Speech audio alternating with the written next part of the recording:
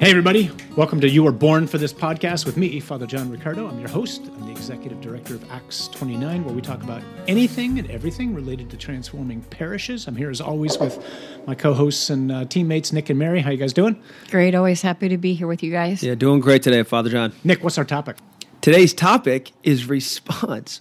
What should you give to someone who rescues you from death? But before we talk about that, Father John, will you open us, as you always do, in prayer? Yeah, Father, we just ask, most especially in these days that we find ourselves living in right now, days that you've destined us to be alive in, that you would keep our eyes firmly fixed on Jesus, most especially on his passion, on the love that he's displayed for us on the cross, on the hope that we have because of all that he's accomplished for us in binding the powers of sin and death.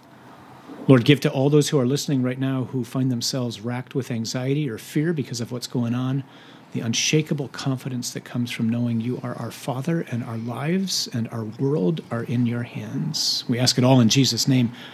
Amen. Amen. Thank you, Father. Yeah, that prayer is so fitting right now because it is March 12th as we record this, and there's a lot going on.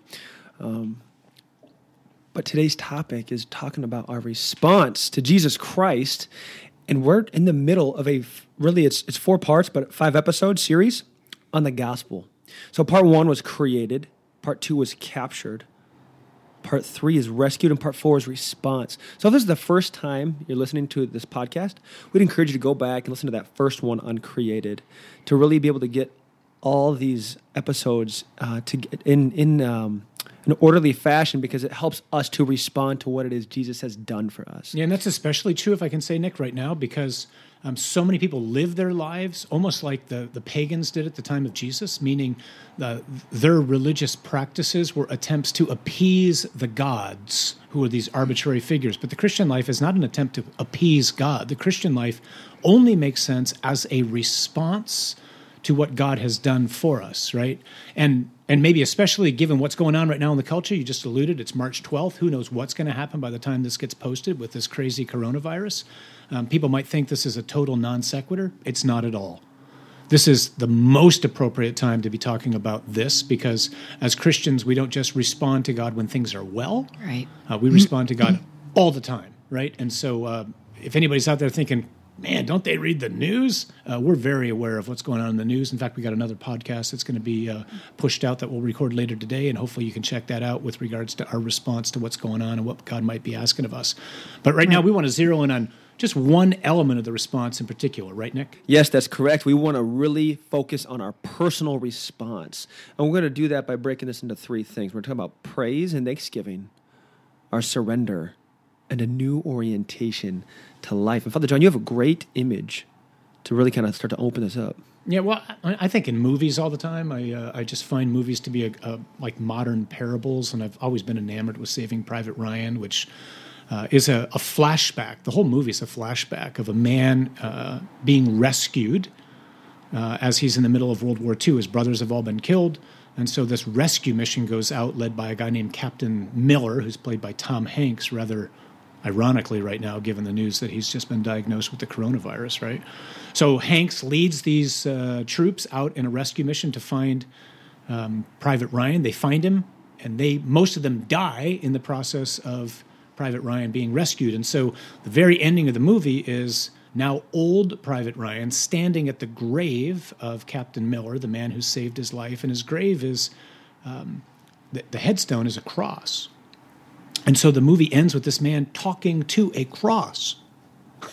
And he says to the cross, every day, I've thought about what you said to me that day on the bridge, which is this pivotal scene in the movie where Captain Miller is pleading with him to make something of his life in response to what it is that they've done to save him. And the reason I love that scene is that's supposed to be the Christian's life. Like, I'm supposed to spend every day beginning by looking at the cross, or start every day looking at the cross, saying, Lord, again, I want to call to mind what you've done for me, and now I want to live my life in response to it, right? Right. That's so beautiful. That's so beautiful. I'm thinking about the crucifixes that we often have in our homes and how casual we become as we walk past them. I had a friend of mine challenge a set of us once never to pass by a crucifix without venerating it and remembering what the one who's on that crucifix has done for us. But we start to take all of that for granted. Yeah, we do. It's tragic, isn't it? Yeah, it's unbelievable how easy it is to become numb to those things sometimes. But I think St. Thomas Aquinas, who says man's made for worship, right? We're made for worship, but we're not all necessarily worshiping God. But we are still worshiping something or someone. Father John, will you define worship for us? Yeah, so we want to start right away, right, by looking at this first response, praise and thanksgiving. And just like you said, Nick, I think it is Aquinas. I'm not a Thomistic scholar, but I think he argues that man is made for worship, and everybody's worshiping something or someone, which means what? It means to show reverence or adoration to the thing or to the person. The challenge is lots of people aren't worshiping God right now. We're showing reverence and adoration to all sorts of things and all sorts of people, and there's lots of them out there, right? I mean, the almighty dollar and our wealth, our nest egg, which is getting hit right now as we speak, right? As the market continues to tumble. We worship power, status, titles, degrees, the honors that we've earned. What other things do we worship? I think we can worship our bodies. We can worship our very self. We can worship politicians and celebrities. And, Father, you and I were just on a plane coming back from Omaha, Nebraska, where we were doing a set of things out there. And because you sit literally on top of one another in a plane, we could easily overhear a conversation that was taking place behind us. You want to talk about that? Yeah, it was a young girl who's in college and a gentleman who was flying back to the East Coast. Great folks, I'm sure. But it was just interesting to eavesdrop on as they were talking. Most of their conversation centered around two things, politics and sports. And those are important things, right? I mean, like, politics is really important because it's how we govern this world that God has given to us. And sports is a helpful diversion and actually a great image of heaven oftentimes. It's something that you do for its own sake. We can make it a God, to be sure. But it was interesting in this conversation that we just found ourselves kind of looking at each other, almost laughing and shaking our heads at times, because they were speaking about either political figures or about athletic figures and athletic accomplishments as if they were talking about God. Mm-hmm. Either meaning just tremendous adulation and reverence and hope being placed in things, or almost just idolizing either the game or an activity or a person. And those things just don't fit there as important as they can be in our daily lives and in the life of the world. Yeah, it makes me think of LeBron James. I mean, that name is probably more widely known right now in America than the name of Jesus Christ. Could very well be. Right? I mean, or recently, like Kobe Bryant, his passing. I mean, do you think about athletic names like these celebrity athletes, right, and their names are probably more widely known than Jesus. If you really want to see worship, sorry, Mary, I didn't mean to cut you off, but if you want to see worship, go to a football game on a Saturday afternoon in the college town. Oh yeah, I'm dead serious. I mean, you'll see. It's why I can't go to live sporting events anymore. I just find it to be so incredibly convicting because I see all these people standing and screaming and cheering and pouring their lives and their hopes into a game, and they lose their voices, and the next day, if they're even at church, many of them never open their mouths. And so we're rendering to men that which only properly belongs to God. I felt like I heard the Lord say one time after it was a Sunday morning, I think, after a particularly spectacular play in a college football game that I don't even remember. And, Sports Center was just going on and on and on about how great this was. And I was praying that morning, and I felt like I heard Jesus just say, "Where is my glory?" Like, why is no one talking about me? I took on Satan. I took on death. I took on hell. I took on sin. I routed them all. I've given you hope. Where is my glory? Why is no one talking about me and giving to me what we are giving to men who've provided entertainment for us and a distraction which makes no real difference in our lives? And yet he has provided our very breath that allows us to be at a lot of these events. But if the truth be told, I mean, that we're just not talking about cultural idols. This happens within the church too, both inside the Catholic Church and outside the Catholic Church, right? So we can have a disordered worship of religious figures. And so whether they're bishops or priests, I mean, I remember when the scandal was first starting to break, and there were a lot of conversations happening both in ministry and outside of ministry and in family. Why are you still going to church? And I said, I don't worship a priest or a bishop. I didn't fall in love with the bishop. I fell in love with Jesus Christ. Right? And so even that disorder can kind of seep into the faith world too, right, guys? I couldn't agree more, Mary. I think maybe it's if worship sounds too strong for some people, they're idolatry, right? We can idolize all sorts of people, and an idol is anything or anyone I put my hope in other than God. There is no hope in anyone but God. I mean, none. Right? Hope's a theological virtue. It rests on what God has done for us in the person of Jesus. And even when we disappoint one another, which we're not supposed to intentionally do by any means, but even when we do, like God uses that as a way to go, hey, take your eyes off of people, put them back on me, because I don't disappoint and I'm always faithful. That's right. Yeah, so the question we should be asking ourselves is, are these things, politics, the body, power, money, are these things worthy of our adoration? And I think the answer is pretty self-evident in this conversation. Yeah, maybe even the better question is, how much more worthy is God of my reverence and my adoration? And that's why we did all that we did leading into today. That's why we think it's so important to get back to basics, to tell people the story, because so many people don't know what God has done. And because they don't know, they don't give to him what it is that he and he alone truly deserves, right? Think of that little part in Mass, when I say the Lord be with you, and you go, and with your spirit. Lift up your hearts. We lift them up to the Lord. Let us give thanks to the Lord our God. And you say, it is right and just. Yeah, and then the priest comes right back with, it is indeed, or it is truly right and just, our duty and our salvation, always and everywhere, to give you thanks. I mean, what worship's really about is a matter of justice. So we're a culture that's enamored with justice, right? What does justice mean? Justice means to give to somebody what they are due. Well, nobody is due our worship but God.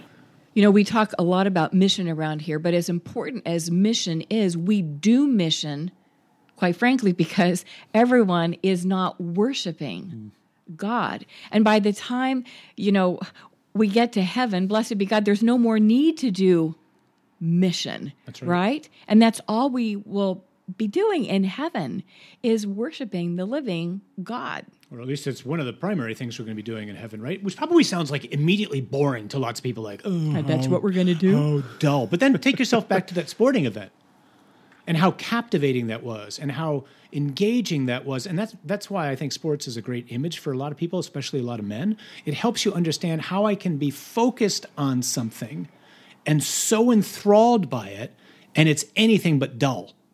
And oftentimes, I've seen a lot of great spiritual writers just talk about why sports can be such a powerful image for what we'll be doing in heaven. You lose yourself. Yeah, exactly. Do you ever find like you're at a concert and it's like they've been playing for an hour and a half, and you look at your clock and you go, oh my gosh, it's all over. An hour and a half flew because you lost yourself in the music.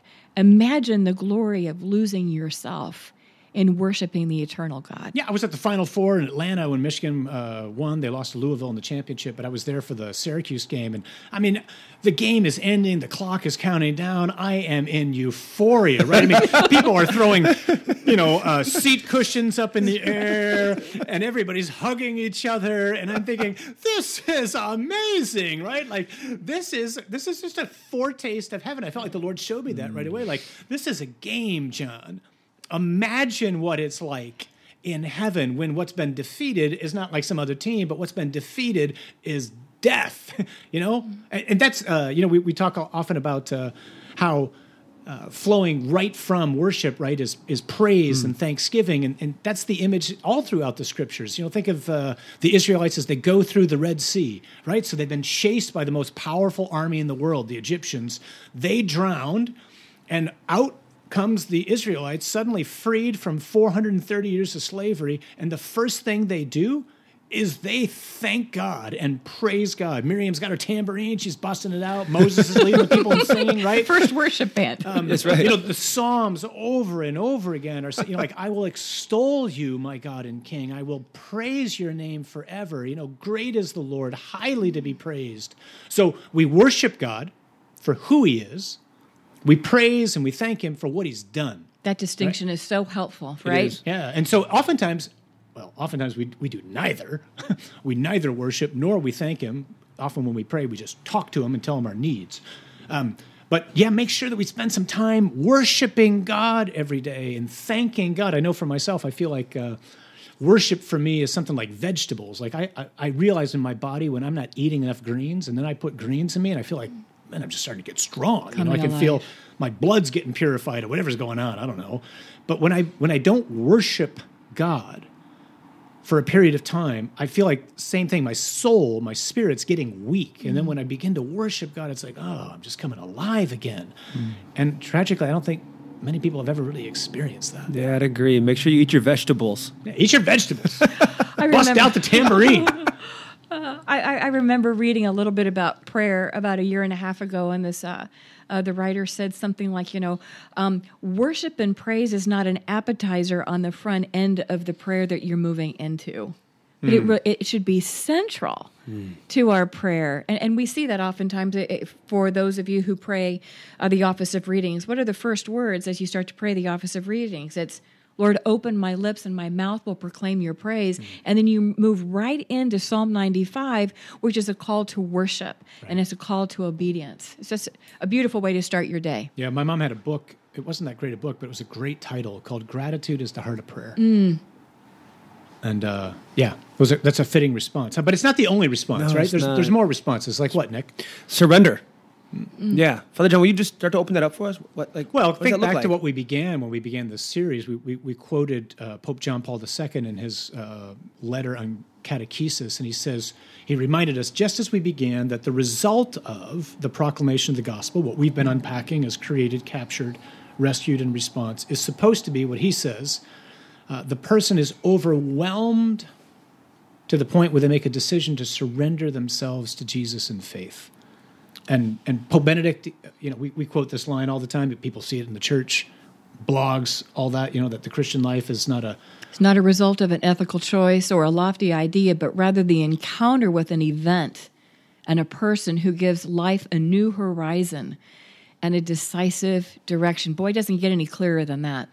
Yeah, which again, we're doing this because we find again and again that people haven't had the encounter because they don't know what God has done for us in Jesus. And so we're just going back to that pagan practice of, okay, God's up there. He's probably waiting to drop the anvil on me the moment I screw up, so I'm going to try to appease him.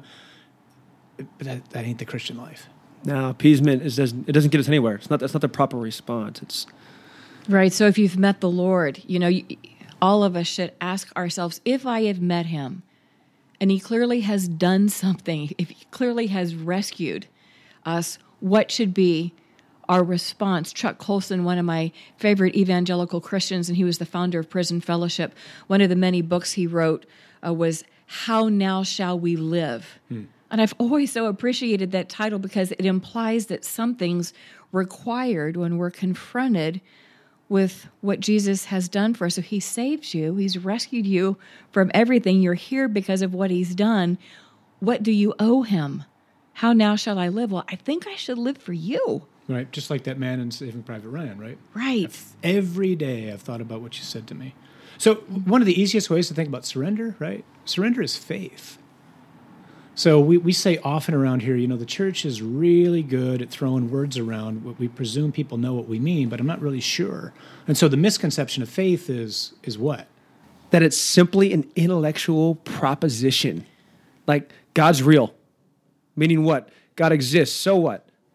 So does evil. That's just not what faith is.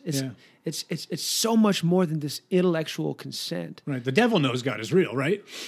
Yeah. Faith is not that. Faith is the submission of my will, my intellect, my entire being to God. I mean, I heard a guy say one time, to believe in God, to have faith, is to lean so far over on God that if he wasn't there, you'd fall down. Like, that's faith. That's a wholehearted response. It's not just, I think there's a God. That ain't faith, right? And Father Francis Martin, he's passed away now. We talk about him often. He was a great mentor for me. He used to always say, faith is God's work in me to which I respond. That's such a brief description, too. It's so easy to remember. Father, I remember when we were at the parish, We actually had T-shirts made. That's right. Do you remember those? That's we wore right. those. Such a great, I Got think faith. I can remember that. Yeah, that's right. And God's- even now, I would say to the kids, what's faith? Faith is God's work in me to which I respond. Like, that's faith, right? The initiative's God, but it begs a response. Like, what do you, again, that's the reason of the topic of the podcast, right? What do you give to somebody who saves you from death? Absolutely. I mean, and if you have merely like intellectual consent, that's not going to carry you through hard times. Are you kidding? Just having God, this sort of God exists knowledge. I mean, coronavirus comes. I mean, I'm gonna come off my moorings, right? That's like, right. I have to be leaning so far that if Market it doesn't fall crashes. over. Exactly. You have two choices: panic or perfect love. What are you going to press into? That's right. When the storms come, we're going to press into that perfect love. And this is all summed up by the cry of Jesus on the cross, right? He says, "I thirst. I thirst." Yeah, What is he what's he thirsting for? Faith. Faith, right? Our faith, yours, mine. He's looking for a response from us, right? So the third part of the personal response, or at least the third thing we've really felt like we wanted to highlight, is much like Benedict says in that quote, so it gives a totally new direction to my life. And so the first response is I want to praise and worship and thank God. Then I want to surrender to him. And now I want to make a very concrete decision to live the way Paul puts it in 2 Corinthians 5 is because of Jesus who's died for all, I want to live now no longer for myself, but for him. Paul again in Galatians, it's still I who live, but I live my life in faith in the one who, died and rose again for me, right? Right. So back to Private Ryan, right? Like, so right after he says, every day I've thought about those words that you said to me on the bridge, the scene just keeps getting better, Nick, right? Yeah, I mean, he goes on to say, I've tried to live my life every day the best I could. I hope that it is enough. Then he goes on to say this part right here. I hope, at least in your eyes, I've earned what all of you have done for me. But the reality is, we don't earn his love. Right, that's the striking difference in this movie. Powerful image, right? Always think about the cross. Big distinction. I'm not earning the cross. A lot of people are trying to earn God's love. If you're trying to do that right now, just stop. You don't have to. There's Grace is a nothing you gift. can do to make God love you more. Paul says he loved us when we were his enemies. How much more now that we've been reconciled to him by the blood of his cross can we come before him with confidence, right? Right. So you don't have to earn it. I know myself as a priest still many times I'm living my life in such a way like I'm trying to amass this this life that's pleasing to God and then present it to the Father and go, okay, am I good enough now? Do I measure up? Will you accept me? And I have to battle this all the time in my life. And God just keeps saying, son, I loved you before I even made you. That's why I did what I did. Yeah, exactly. Yeah. Stop trying. One of my favorite lines in describing God's love is, he loves me despite me. Not in spite of, to be clear, okay, if you're Right. listening. Right. He loves me despite me. Right. And that's that's the best kind of love. But Father John, you have a friend who's a judge. Well, it's a guy we met in Iowa. It's a helpful story, I think, because so once you get past the, I think I'm going to live my life for God now, what does that practically look like? And this is a huge part of our ministry here. We want to try to help people understand that the mission of the Christian is not to escape this world and get to heaven. A lot of people live that way, right? But the King is coming back here. This is all rightfully his, and there's going to be a new heaven and a new earth. Our task is to... remember that, please don't ever sing this song, let us build the city of God. You can't build the city of God. But I think it's N.T. Wright who says, you can't build the kingdom, but you can what, Mary? You can build for the you can kingdom. build for the kingdom. And so the practical question is, well, how do I do that, right? How am I supposed to surrender my life to God and now have a radical new orientation and transform every area that I'm in? So Mary and I were in Iowa. We were doing this series, Created, Captured, Rescued, Response. A judge came up to me afterwards and he just says, what does this look like in my life? I'm a secular figure. I have to be very prudent in what I can and cannot say. How do I transform my sphere of influence in a way that's in keeping with the gospel? I mean, how do I bring the judicial system into conformity with the Father's plan? That's the task. That's our mission, is to bring everything we can into conformity with the Father's plan. And because there's lots of people who don't want the Father's plan, this is going to create conflict. We know that. So the guy looks at me and he says, maybe what I can do. This is brilliant. He says, he's obviously doing some serious sentencing. He's got, murderers and rapists and whatnot. And he says, maybe what I can do is I can look at somebody who's done something seriously wrong, who's going to go away to prison for some time. And because I'm the person of authority speaking there, I'm an image of God for that person. And so I can say to him something like, because of what you've done, there are consequences for that. And that's why you are going to have to go to prison now. But I want you to hear me tell you that these actions that you've committed, they don't define who you are as a man or as a woman. And while you have consequences and you're going to have to pay for those now, you can still be great and you can make something of your life. Don't, he didn't use these words, but don't fall prey to the lies of the enemy that you're damaged goods. That's a great story of how somebody in that area of life has taken something back for God, or he's trying to kind of bring it back into conformity with how God wants the judicial system to work, as opposed to, the corrupt system that we often see, right? Right, and you can do that as a teacher, a stay-at-home mom, a stay-at-home dad, a physician. Oftentimes when we're overwhelmed by the gospel and all God has done for us, we think we have to go somewhere, like we've got to go somewhere into mission territory. I don't have to go to Africa? That's the good news. You don't have to go to China to do mission. You can sanctify your own space. I remember Mother Teresa was keen to say, find your own Calcutta. And if the truth be told, your Calcutta and my Calcutta is in our own backyard. That's where God wants to use us. That old line, bloom where you are planted. Like, let God use you right where you are. That's exactly right. I mean, if you're hearing this, just start asking the Holy Spirit that question. I mean, it's great to do prayers of intercession.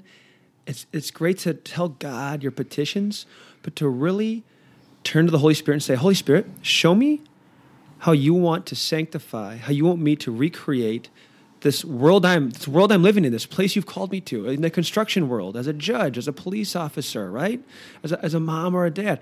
You don't have to leave that spot you're in to do God's work. You can start doing it right now. And that is the true and right response to the King. Amen. C.S. Lewis, right? We talk about this often when we're out. There's this great quote in Mere Christianity where he says, Christianity is the story of how the rightful king is landed in disguise, he says, you might say. That's the process of God becoming man in Jesus, and reclaimed everything. And our task now, until he returns in glory, I love this image, is we're supposed to be agents of sabotage.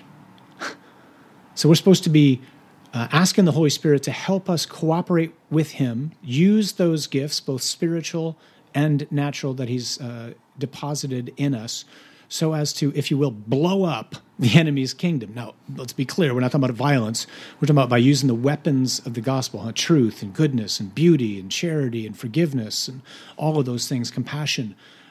It's just a beautiful image to me. And it's how the early church grew, right? The early church grew despite the fact that for 250 years it was an illegal superstition in the Roman Empire. The Roman Empire grew by violence, by the power of the legion, by the sword, by weapons. The early church grew by the witness of the lives of the early Christians. Times like this, viruses came, plagues came, everybody ran away from the city, the Christians ran in. And Scripture tells us they turned the world upside down. Yeah, beautiful image. Right? So it looks right now like the world is upside down the wrong way. We have a great opportunity to make things right where we are. Absolutely. We have such a fantastic opportunity as Christians to live in that response, to stay in that place of, Father, show me what you're doing right now in front of me. Holy Spirit, give me your vision and your insight. Because regardless of what it looks like out there, we are not in a bad place. We're in the Father's hands. That's right.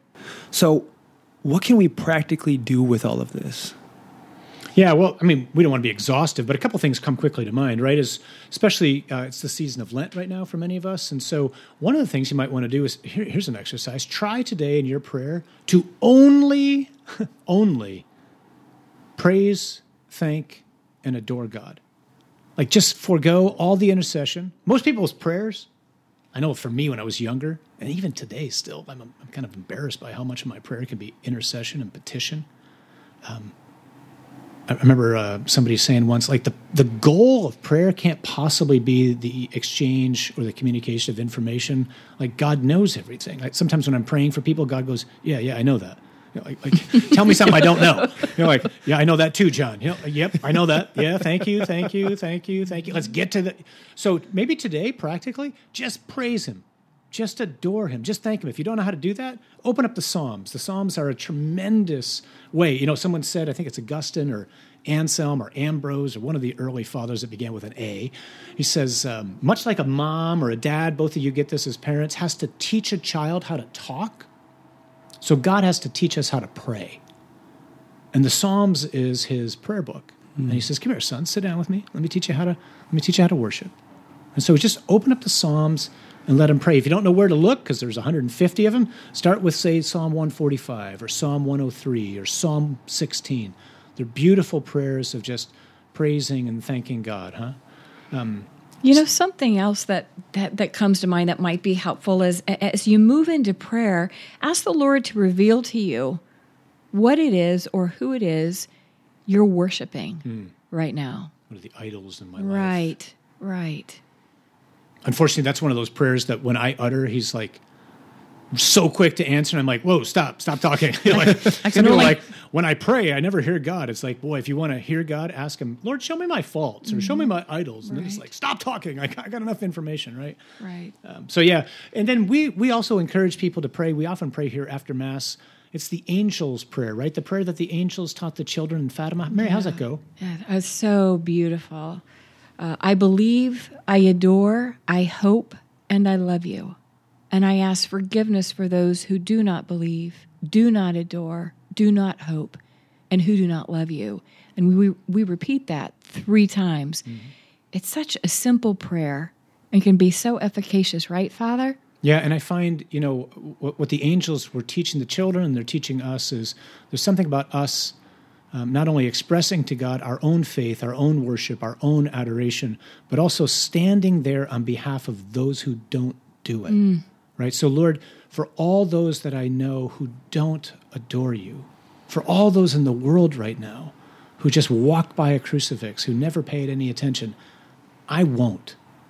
I will stop in front of the cross and I will thank you and I will adore you and I will love you, not only for myself, but for those living in the world right now who don't.